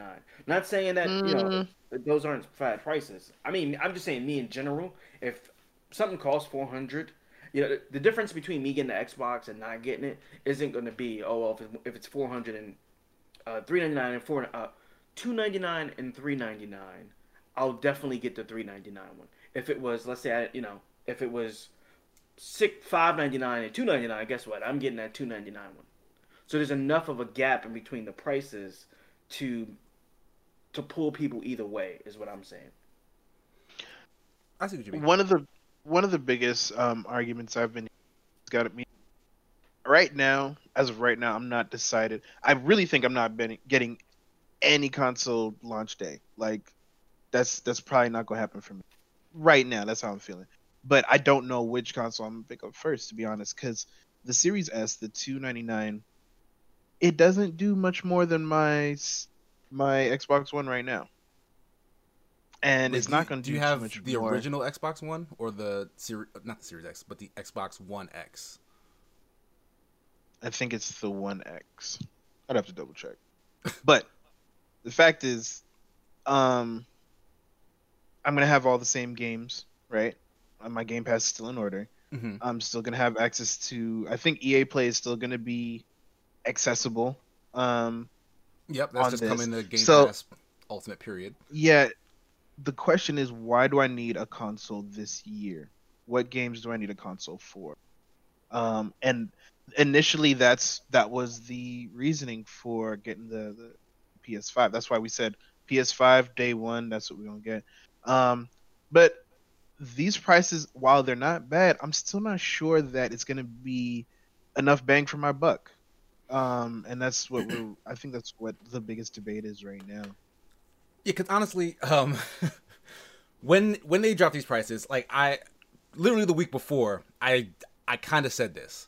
Like I half wanted to just take that clip and just post it somewhere and say like I called it because after Xbox released their prices, Sony's gonna do exactly this, and that's what they did. And it's because, like I was saying, Sony didn't really differentiate between their two versions other than the disc drive. That's the only thing that's missing. So their console that's $100 cheaper is still the exact same power as the discless one. And I think that actually makes a difference. For that console to lack a disc drive and be $400 is kind of the same thing over again, where Xbox went, hey, we have a $500 console. It's does all this stuff. Well, not kind of the same thing, sort of the same thing. We have this $500 console that does all the same stuff. And Sony goes, well, we have one that does all that and is $100 less. Like, so, except in this situation, Sony's is weaker than Xbox's. Like, they have the same price. This is very hard to describe because both their top of the line models are the exact same price, but Xbox is giving you more in terms of power, if that's something you care about. Well, that's the Series X, right? Not Yes, the Series X, right? Because the Series S is worse. Yes, it's degraded in comparable terms of to power. my Xbox One. Well, it's comparable to the Xbox. No, it's stronger than One. Xbox One X, I think. Yes. But what Yeah, they're saying is, because this was something that was brought up, if you play older games on it, it will only run those older games at the level of the Xbox One S. Like, it won't add the upgrades that the X gives you Right. from the previous generation. So that's something to consider. But then again, what we're really comparing are like both their tiers of service. So like Sony kind of split the difference in such a way that if you're looking solely at just the price of the machines, you really can just go either way. Like it's a toss up. Like they kind of hit it right in the center because they didn't go lower. Those are really good prices. Yeah, they matched them, and then the hardware is actually better on the lower end than Xbox's lower end hardware. Though it's like a full $100 cheaper than that, but there's a reason for it. Yeah. So let me so just for the GPU power, the Series X is 12.15 teraflops. Mm-hmm. The Series S is 4 teraflops. Right. So yeah, it's a downgrade in terms of power, like just processing power. So it's a very cheap way to get into the next generation. And if you're not like a super heavy gamer, like you don't have a 4K TV, for example, like you're not going to make use of a lot of that graphical power, then you don't necessarily need a Series X, at least not right away. But the other side of this, of course, is the fact that one, Sony does not have any kind of payment plan option here. Like Xbox has the all access thing, which makes the upfront cost of jumping into that generation way smaller. Like you're paying a fraction of it, though it's a monthly thing for 24 years. You're also getting 24 months. 24 months, sorry. 24 years. Like, My God. 24 months. I don't think that's something that we should really skip over either. That's a 2-year contract. I You're mean, locked in for 2 years. well, locked in the sense that you're kind of renting the system until you paid it off. Like, you can return it, I believe, or trade it back in if you want to upgrade to something else. But yeah, it's almost the same as how like a lot of cell phone carriers handle device plans now. Yep. And Sony doesn't have an option like that. So you are gonna just drop that money in bulk. The other thing though is at launch, and this is kind of Sony's sticking point. Like it was the theme throughout their conference. They're trying to sell you on you want to be here with Sony because we have these very high quality games. We got the games, baby. We got the games. I think, and they had some very good games. I mean, they do. Like, I'm not saying Sony doesn't have quality in their first party lineup, but the only things you're going to see on launch right now, I think, are only 3 titles: Spider-Man Miles Morales, Yep. Demon Souls, and what is the third one? First party. I can't remember. Crap. Yeah, I'm blanking on what the third first party studio game is. But the thing is, I think at least 2 of the 3, if not all 3, are now also going to be releasing on PS4, which is literally the opposite of what Sony said. They said that we believe in generations, blah, blah, blah. They were kind of throwing shade at Microsoft for saying, we're not going to have people, there's not going to be a cutoff for the next gen, at least for like a year or 2 after launch. But Sony all of a sudden goes, well, PS4 players will get these same games. So what now is your reason to drop $400 or $500 on a PS5 when the most popular games that are coming out for it on launch day are also going to be available on the PS4 you already have? So I think that's the same argument I'm making with right. my Xbox. Yeah, which right I now. agree So, with. Like, there's no rush to go get that because of there's this. no rush to get either of them, in my opinion. None of them are doing anything special at launch that I want to be a part of, that I don't have access to now. That's how I feel about this next gen. I'm actually, and in hindsight, I'm actually pretty disappointed, because in the past, anytime there's a new console, the next generation is revolutionary. This is almost staying in the same spot. What we're hearing from both sides. The games do look a lot better graphically, but do you mean more so as games? Is that what you mean? Well, Because yeah. I it's mean, good. they're gonna look better graphically, right? Mhm. Cool. If you got a 4K TV. Mhm. If you But that's don't, been if you didn't have an HD TV or a flat screen before, when Yeah. when they went to there, it was the same thing. true, Now, right? do you think their decision to be inclusive, which was so, and that's what Xbox said was, if you don't get an Xbox Series X right away, you won't be left behind. Do you think that's hurting them? Should they did it to where the point where they're leaving people behind, or should they did their decision to kind of make everything kind of forward and backwards work against them or for them? I think it works for the community, and I'll say this for the Sony side as they're doing similar actions.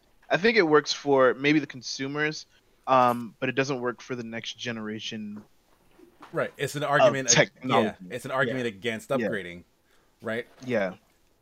And what I find so interesting about that is Microsoft has been making it fairly clear, even if people aren't, listening, that they don't kind of want to be beholden to the console fight anymore. Like, they lost it. They kind of tucked their tail in between their legs and said, all right, you guys got it.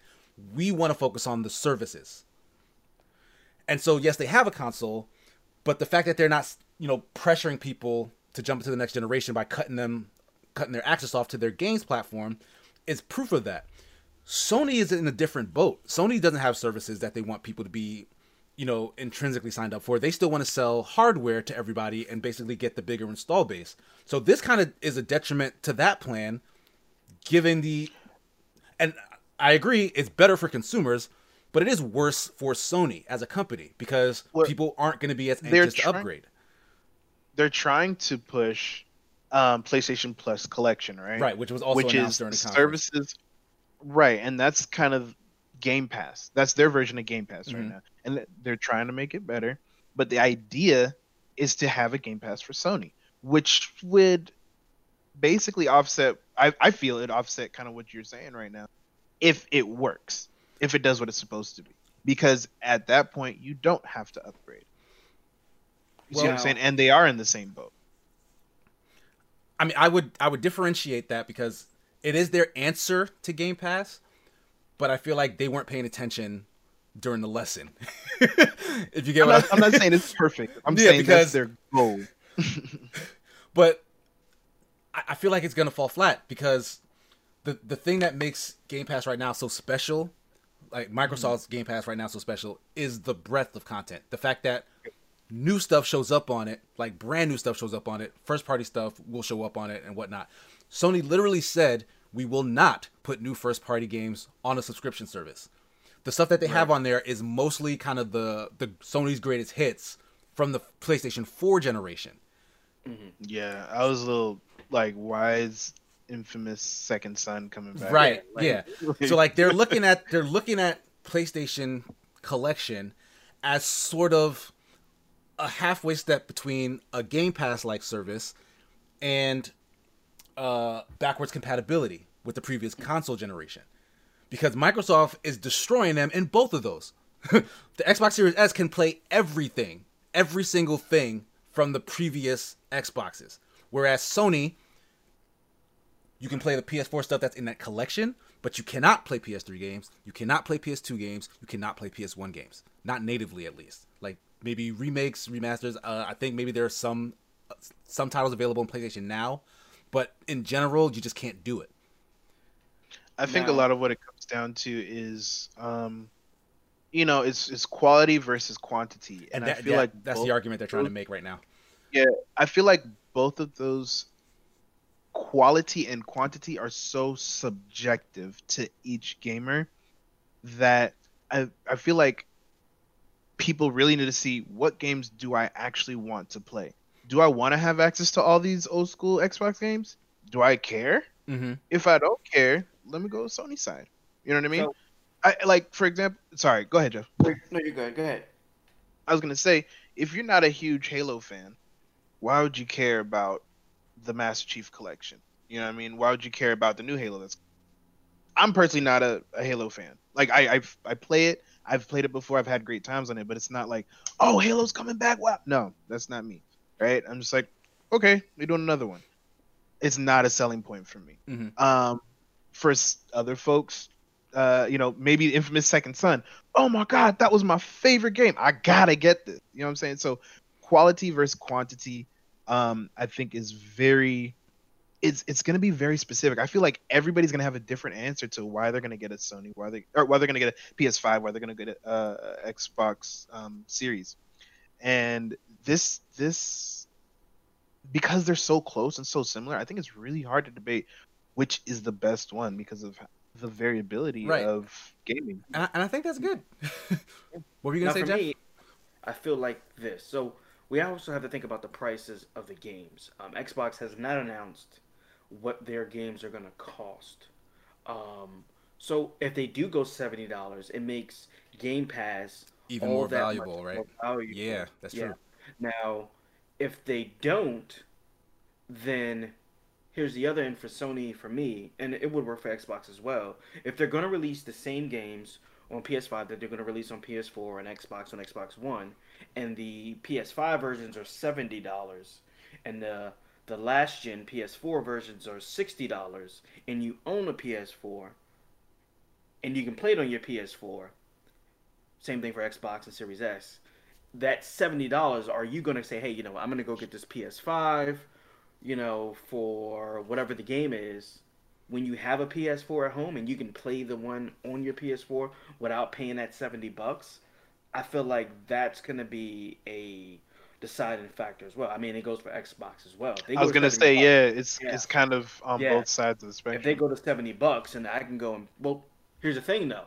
So if you do buy it on your Xbox, you get, most of the games are free on your Series X. Right, that is true. Now hold on. Before you say free, a lot of times, and if small print, right, is like multiplayer version is free, or just a small part of the game is free, and then the rest you got to pay for. So we got to be really specific and really know what we're getting in Game Pass. Not all this stuff is going to be full game, straight Game Pass. You got it. You know what I mean? No. What I mean like is for example, Cyberpunk 2077. If you buy it on Xbox One, you get it a free upgrade on Series Right. X. Yeah, they're Xbox- calling that smart delivery, yes, which is a dumb Xbox- name. It doesn't really mean anything. Yeah, that makes me think of like a mail-in service. catchy. But yeah, Is it? like Xbox said that's something that they're gonna kind of push. They don't want you to have to pay double for Right. games, which makes sense. But Now, yeah, but like Blue was saying, it's not a universal thing because apparently I think No. right now it's on a game by game yes, basis. But I would probably assume, I don't think we've gotten confirmation, I would probably assume that anything that's coming out of Microsoft's first party studio would probably follow the same logic, you know? But either way, you would have access to it as a Game Pass subscriber anyway if you were on Game Pass. If not, I would imagine they would try to keep the goodwill by saying you bought it on this old system, you upgrade it to the next one, you get the better version there at no additional cost. yeah. And that's the thing. But the holiday season is coming up, so you're gonna have parents out buying these consoles if they can, or games, or whatever it is. So they're gonna be looking for price. They're gonna be looking for value. They're gonna be looking for, how can I get him what he want, but not spend $1 million. So these, we haven't seen any bundles yet for the holidays. We haven't seen what that's gonna look like. So like for a parent who's out to buy a system for their child, they're like, they're not gonna know the difference between a Series S and a Series X or a. I mean, yeah, PS. They're Okay, gonna be- so Mhm. I do want to say, right? I know our folks in general probably not gonna have a clue on what's going on, right? Mhm. I'm speaking very generally, Mhm. but they're not the parents buying consoles anymore. We are. Mhm. Kinda. You know what I'm saying? But if I send my girlfriend out to buy a system, she's Mhm. not going to know about the system. Now, I would, or she called me and said it. That's different. So Right. I think just because the generation is different, there's still people who don't know much about that. I mean particular- that is true, but what I do want to counter to what you're saying, Jeff, is what makes the most sense is not necessarily what's the most popular. And I feel like depending on, who is in your circles and whatnot, there are a lot of dumb people who are fans of video games, in all honesty.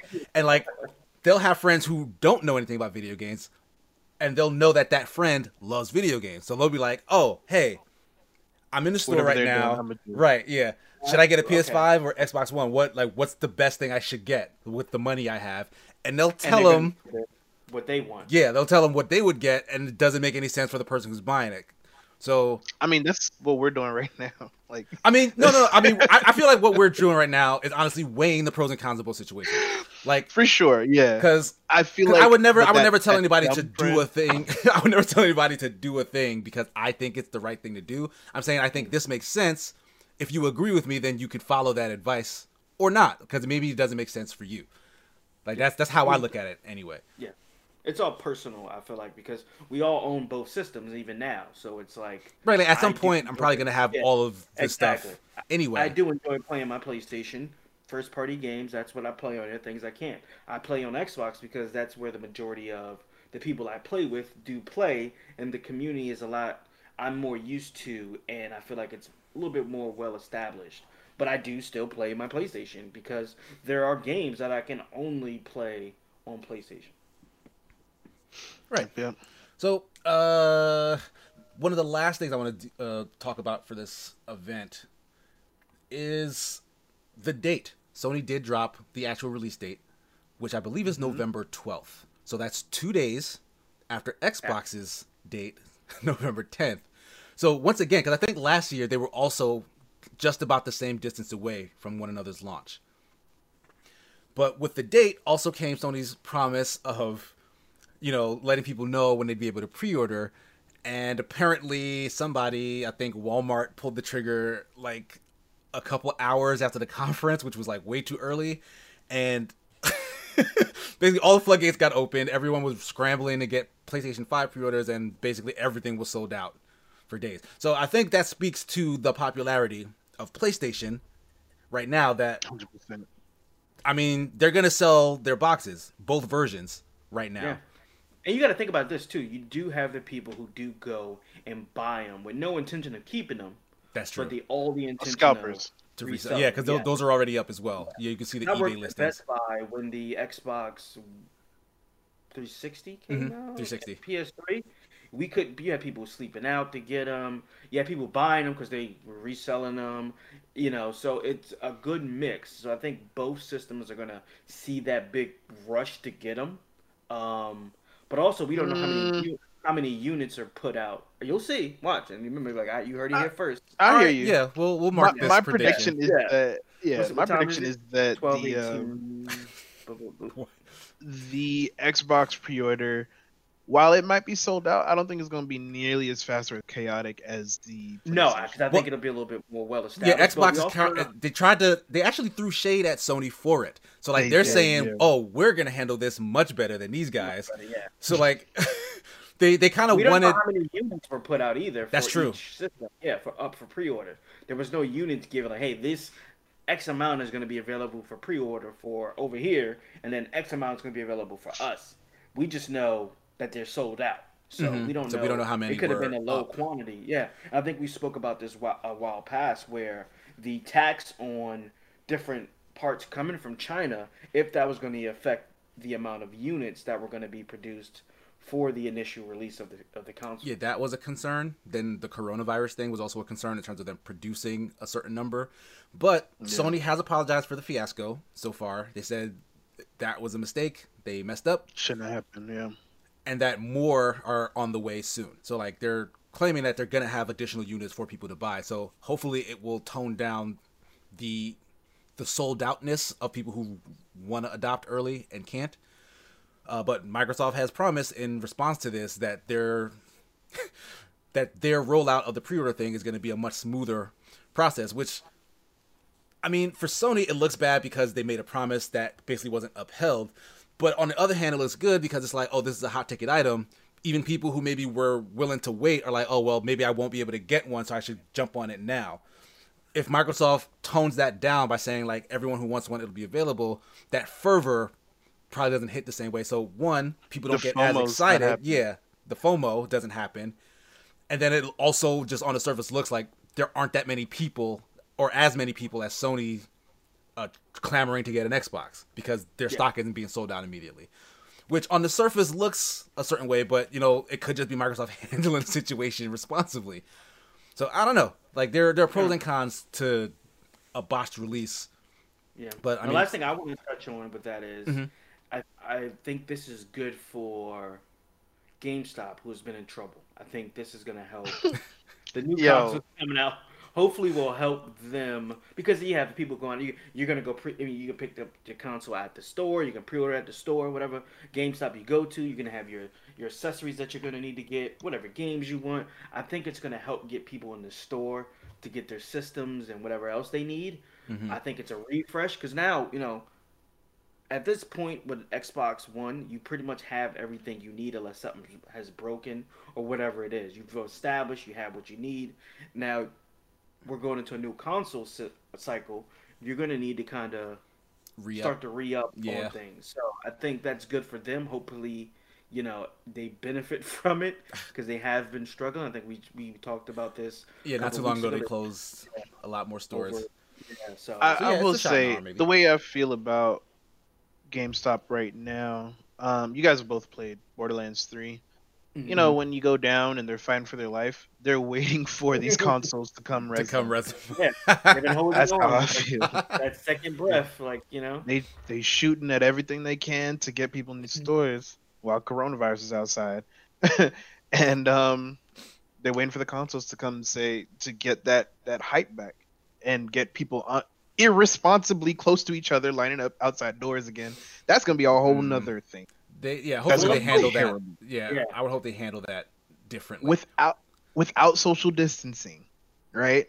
We've seen lines around blocks for less than new consoles, right?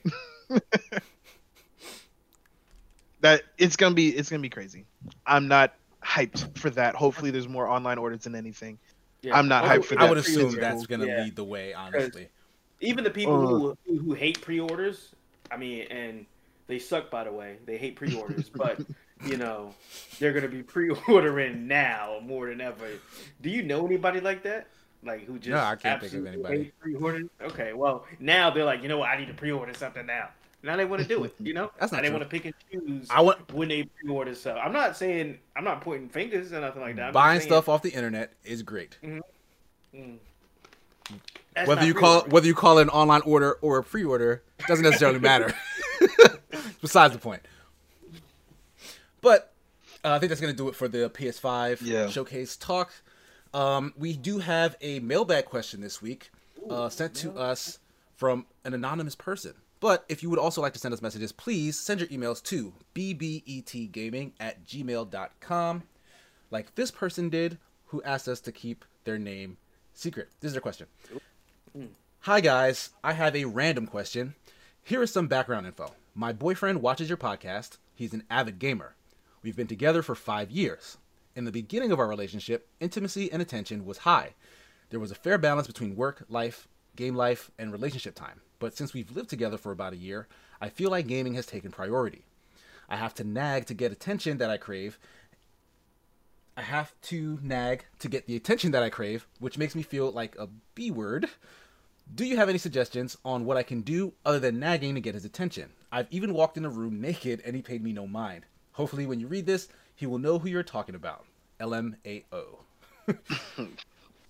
So, The first thing I want to say is thank you, boyfriend, for being to our podcast. yes, Amazing. thanks for listening. And thank you, girlfriend. I'm guessing you watch as well. That you. You know what I'm saying? So.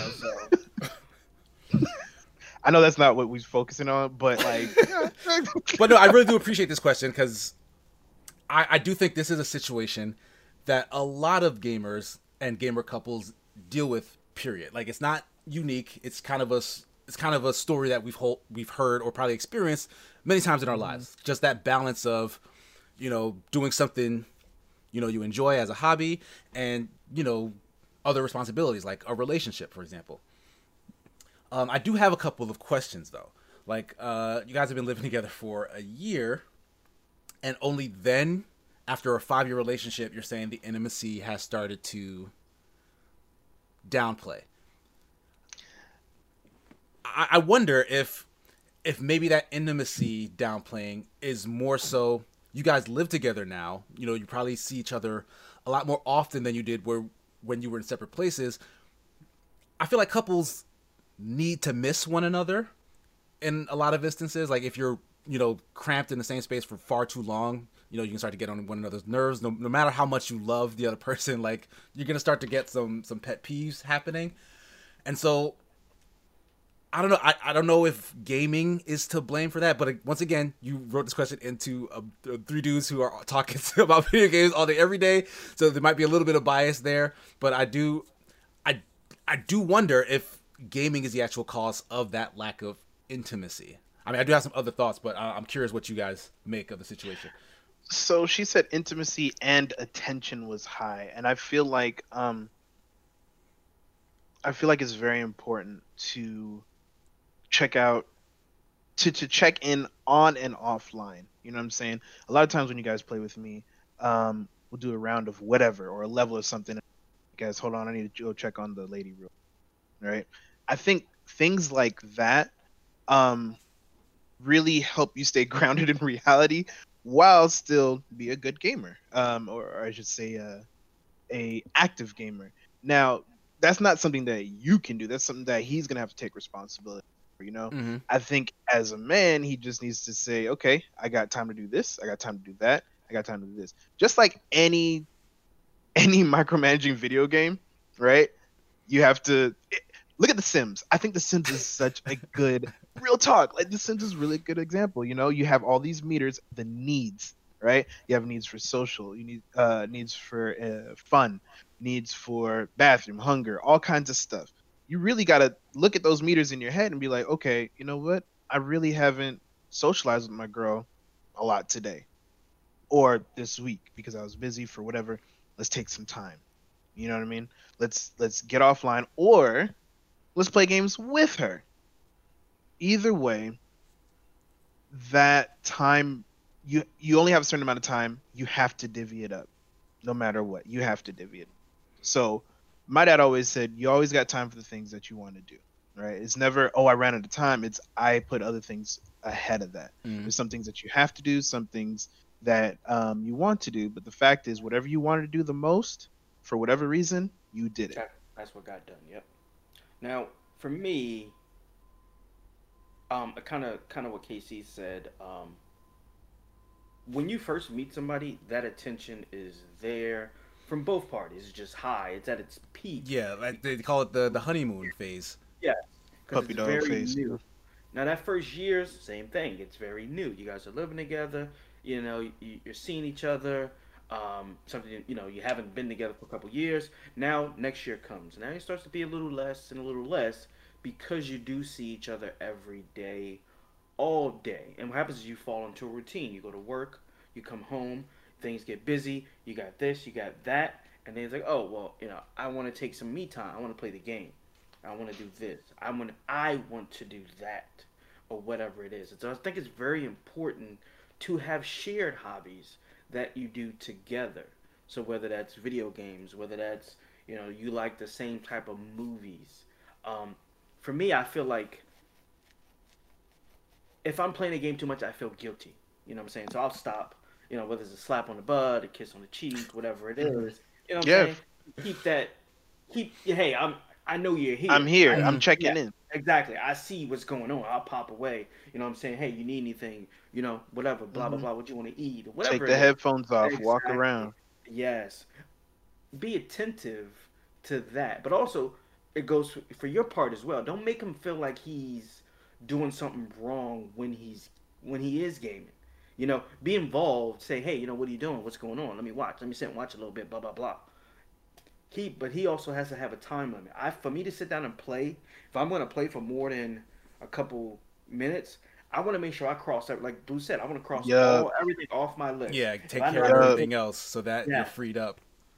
You don't know how many times I go into the room. Hey, babe, do you need anything? I'm thinking about playing the game for an hour or two. Absolutely. You know what I mean?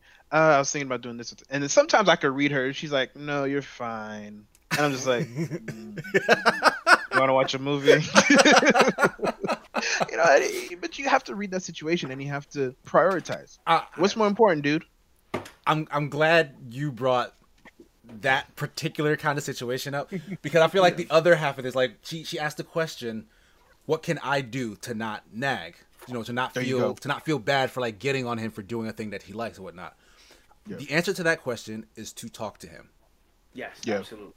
100%. Point blank, period. Like if you feel like he's like, don't feel bad about addressing the situation. If you feel like he's not giving you something that you need, talk to him. Let him understand that he's, messing up somewhere. Like if you need, go ahead. No, like if he's legit, he walks in the door from work or he gets off the computer from work, whatever the situation is. And then like the first thing he does is like, okay, y'all maybe eat together. And then he's like, all right, I'll talk to you later. And he's on the game for like hours and hours and hours and hours and hours without, talking to you. Like that can feel very isolating. Absolutely. So like talk to him about that. Cause especially, I'm sorry, go ahead. Especially with quarantine going on. Yeah. I was just about to say, if you need him the way that me and Casey needs haircuts right? You need to say something. You need to say something. It's if he's legit on the game 6 hours a day, hasn't said a word. Now, I'm not saying that he's doing anything right. I'm not saying that. I'm saying that if you want to do something about it, this is what you do. Say, hey, I want more of your time throughout the day because I love you and I want to spend this time with you. You guys have been together for 5 years and living together for 1, right? So it's not like y'all are strangers, but you're stranger to this physical realm, right? My girlfriend and I went through the same thing when we first lived together, moved in together, and we're still going through growing pains, especially with quarantine. There's no book to do this, man. There's all kinds of weird pressure going on, and I know that video games for a lot of us help us deal with that pressure. So maybe it's more therapeutic than ignoring. It's possible. I don't know, dude. I'm not gonna lie. I don't know him, but I'm so glad that he's listened to our podcast, and hopefully both of you guys are, and you guys can work through this, alongside us. And What you something saying, I'm gonna Jeff? add is it's equally important to have your own hobbies. Okay, That's a really I don't good know point. what the Yep. situation is, but you can't expect that person to occupy all your free time. So you have to have some things that you do for you or that interest you, and then you go do your thing, he does his thing, and then you guys come together for that time. So that's Yeah, also that's very really important. And honestly, that's a thing that a lot of people who have this exact complaint kind of don't factor in. It's like, okay, so when you're done with, your responsibilities and stuff that you want to do, all you have left is your significant other. And That's it's like, heavy. That's yeah, a like lot to if put your on one significant other, if they don't only have you after, like if they have anything else that they want to spend their time doing, then it puts the onus on them to stop doing a thing that they like to then, and not to say that they don't like spending time with you, but like Yeah. they have other hobbies. So if you also don't have other things that you like to do, maybe it's a time to find them. And I understand that this is a person who said, they specifically said they're not giving me the attention that I need. Like if they need a certain amount of attention, I hesitate to say you should take less than what you say you need. But I feel like maybe evaluate perhaps how much of that attention is shared with another person, or it's attention you need that you're giving to a thing that's about you. Like kind of spend more time with yourself. I suppose. But either way, talk to that man. Yeah. Like I said, communication That's is what it comes important. down to. Talk. Just because what I might need 8 bottles of water a day to get me through the day. Blue KC might only need 3 and 4. It's that what you need is gonna vary from person to person. So maybe let him know, and you gotta come to a compromise. Right. Compromise is the That's key word very, there. very Exactly. important. Yeah, because if neither party is budging on that, then I think you probably have bigger issues to work through. Because Most definitely. like if you're in a relationship, and you guys have been for like 5 years now, I'm sure there have been situations in the past where compromises have been made. So this is just another one of those. I will say, a couple weeks ago, I was the needy person. I think I was in a very to our viewer here, and I had to kind of take a step back. Like I was a little angry. You know what I mean? It's like, man, she's here all day. She don't want to do nothing with me, but I'm not gonna say nothing. I'm just gonna be quiet. I'm giving her space, right? But I was festering. Mm. We ended up, by the end of the night, it came out because obviously she could tell. And it kind of came down to the fact that, one, quarantine is wild, right? I'm here, like in this seat, a lot of my day because this is my setup. This is where I work from. This is where I game from. This is where I talk to people from. This is where I'm at. My girlfriend, she works 4 or 5 days a week, depending on what's going on, and she's out the house for about 12 hours a day. So when she does get home, I'm like, oh, I want all of her time, because this is the person that I get to physically enjoy. And I'm not just talking about sex. I'm talking about just face-to-face talking, face-to-face interaction. That's social, and even just watching a movie together. That I cherish that, but at the same time, I need to realize that she needs time to decompress. Yes, She needs time to be her. Mhm.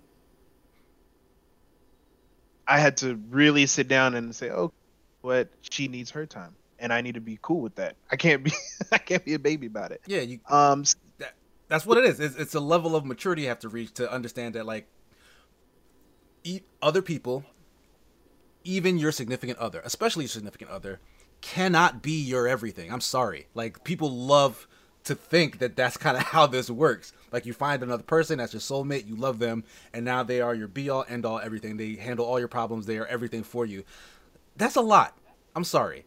You gotta they're take some of that everything weight. with you, Yeah. not Yeah. for you, Yeah. with you. That's the difference. There's a lot of dependency, but I feel like a healthy relationship works on interdependency, where people depend on each other. You know what I mean? You Ooh, feel in I this like part of that. my life, I feel in that part of your life. Yeah, man. You should put that there's in a your lot that book. goes into it. Put that in your book. I like In that. my book, oh man, my book's gonna have too much cursing about y'all on this. Oh. I don't know if I have enough time. So I mean, I hope our relationship rambling helped in some way. But once again, I do think that the main takeaway is, talk to him, talk it out. Yeah, honestly, I'm not gonna lie. Showing up in the room naked, that's a good strategy. I You know, feel like that should have been the one. you know what? I'm glad. But I I'm don't glad you know, brought that buddy. up. I'm glad you brought that Well, up. was it a competitive match going on? Was it ranked? That's the question. Because timing is definitely. Very, very. I want to There's say definitely been. Go ahead. I don't know why that is the go-to. All like that is a very cliche solution to that problem. And honestly, I feel like it's kind of demeaning to men to think that if a naked girl just walks in front of their peripheral vision, then that is the best way to get their attention. I'm not saying it's a bad way, but like, So put a cosplayer. There you go. do women think men are so simple that all they have to do to get their attention is to walk into a room naked? Because I feel like if they think that and it doesn't work, then you get a situation where they're like, oh my god, this man doesn't give a shit about me. Yeah, that definitely hurts. It's a lot putting yourself out there like that, and I applaud you for that bravery. And I feel bad if you got hurt by that situation. I feel bad for you. That's rough, and I But sympathize like you said, with that. timing is very important. Yeah, but timing is definitely. Like if he just got on the game and then you show up and he's just like, Wait, if he's I in just the got all my menu- buddies together. Well, You that's know, why you have to learn. You have to be involved in and kind of learn some of that. Like if he's just in the main menu, he ain't made it that far yet. Like he ain't even start matchmaking, nothing. So you good. Like match just ended. I You know will what I'm saying? say You go back to orbit. You know what I'm saying? at the end of the day, at the end of the day, he needs to prioritize better. And I feel if your question is, what can I do? What can you do? You can sit down and talk about it. Say, hey, look, I need more of your time. And don't like do it while he's gaming or something. Maybe do it over dinner and just like, hey, this is something serious. I'm not mad at you, but I need more of your time. Yeah, please don't start a conversation. Say we need to talk with no other context. Oh, please do not say we No, need to that's talk. that is a terrible move. Please don't do it. One thing my girl and I do then, whenever. okay, let's talk. When you want to talk later? No. Yeah. One thing my girl and I do whenever we have when we need to talk to each other, we say, hey, you got a second to talk? It's nothing bad, but I need to discuss it. Or it's something serious, but it doesn't have to do with you. Or give some kind of preface so people ain't started defensive. Of course, everybody's different, right? Yeah, I don't. But yeah, I probably wouldn't even go with the preface. I would just say, like, if there's, I wouldn't do it like in the middle of like if they're busy or something's going on. But like if we're, like then I'm gonna just bring the thing up because now we can talk about it. Like I said, overall, I feel like the guy in this situation needs to take a lot more responsibility. I think he needs to take the first move. Like, dude, you are slacking right now. Yeah, tell him 100% what your issue is and give him an opportunity to see if he can correct it. And then y'all listen to this podcast again. Yeah, be realistic with your expectations, though. You have, and both of you have to be. Like he can't expect to do 6 hours of gaming. You can't expect to be cut 6 up hours of whatever So I hope. Yeah, no, I think that's pretty solid. Yeah. Hope that helped. Thank you so much for writing in. Really appreciate it. I hope none of us are in trouble after this one. Right, it was an anonymous person. It could very well have been one of our significant others that wrote this message. Because, like I said, that's the walking in a room naked situation. It is super cliche. I feel like everyone has probably dealt with that at some point. I feel like Casey's working his mind back. Like, wait. I think all of us did when we read this. I honestly feel like when we read this question, everyone was like, "Hold on, do I know?" I was sitting there doing math, like, how long we been together now? Oh my god! But that's actually gonna do it for episode 63 of the BBET Games Cast. Thanks to everybody who's been listening and watching. Jeff, where can people find you if they're looking for you on the internet? So, if you are looking for me, you can find me at SupermanJeff12 on Facebook, also on Twitch, Instagram. Make sure to check out the BBET Twitch channel. We got a bunch of new people streaming throughout the week. This past Friday, we played Among Us, which is a big hit. I can't believe I forgot to talk about that show. Oh, right. I mean, that game. I just remembered. We did. That was Pop in the Discord. definitely a highlight. Sorry, Jeff. No, you're good. Pop in the Discord. We do play different things. Among Us is among it. So definitely come check out the Discord. You can find the Discord here somewhere. You can find it. Yeah, the link will be in the It's gonna be in the bio. or the podcast info. So yeah. Thank you, Blue. How about you? It's your boy Blue Bones BLUB0NES at that same tag, basically anywhere. Just like Jeff said, come check out our Twitch, come check out our Discord. We're doing a lot more new things in general, just in general. Our Twitch, we had Night Shadow this week, we had Uncool Fall, we had Kalamazoo. You know what I'm saying? You're not just seeing us no more. You're seeing the squad, you're seeing the family, and you're gonna see more. So definitely come through, pick your flavor. We got it. We got it. You know what I mean? But last but not least, Mr. Sigma, where can people find you? You guys can find me on pretty much all social media at Sigma Gears 9. You can find me on Facebook at Sigma and Sun. You can find my 3-minute reviews as well as live streams with Escapist Magazine on the Escapist Magazine YouTube. I think I should have new reviews popping up alongside when this podcast drops. But once again, I just want to thank my 2 co-hosts. Thanks to Gamer, who is away right now. Thanks to everybody watching, everybody listening. We love you. We appreciate you. That's going to do it. Peace.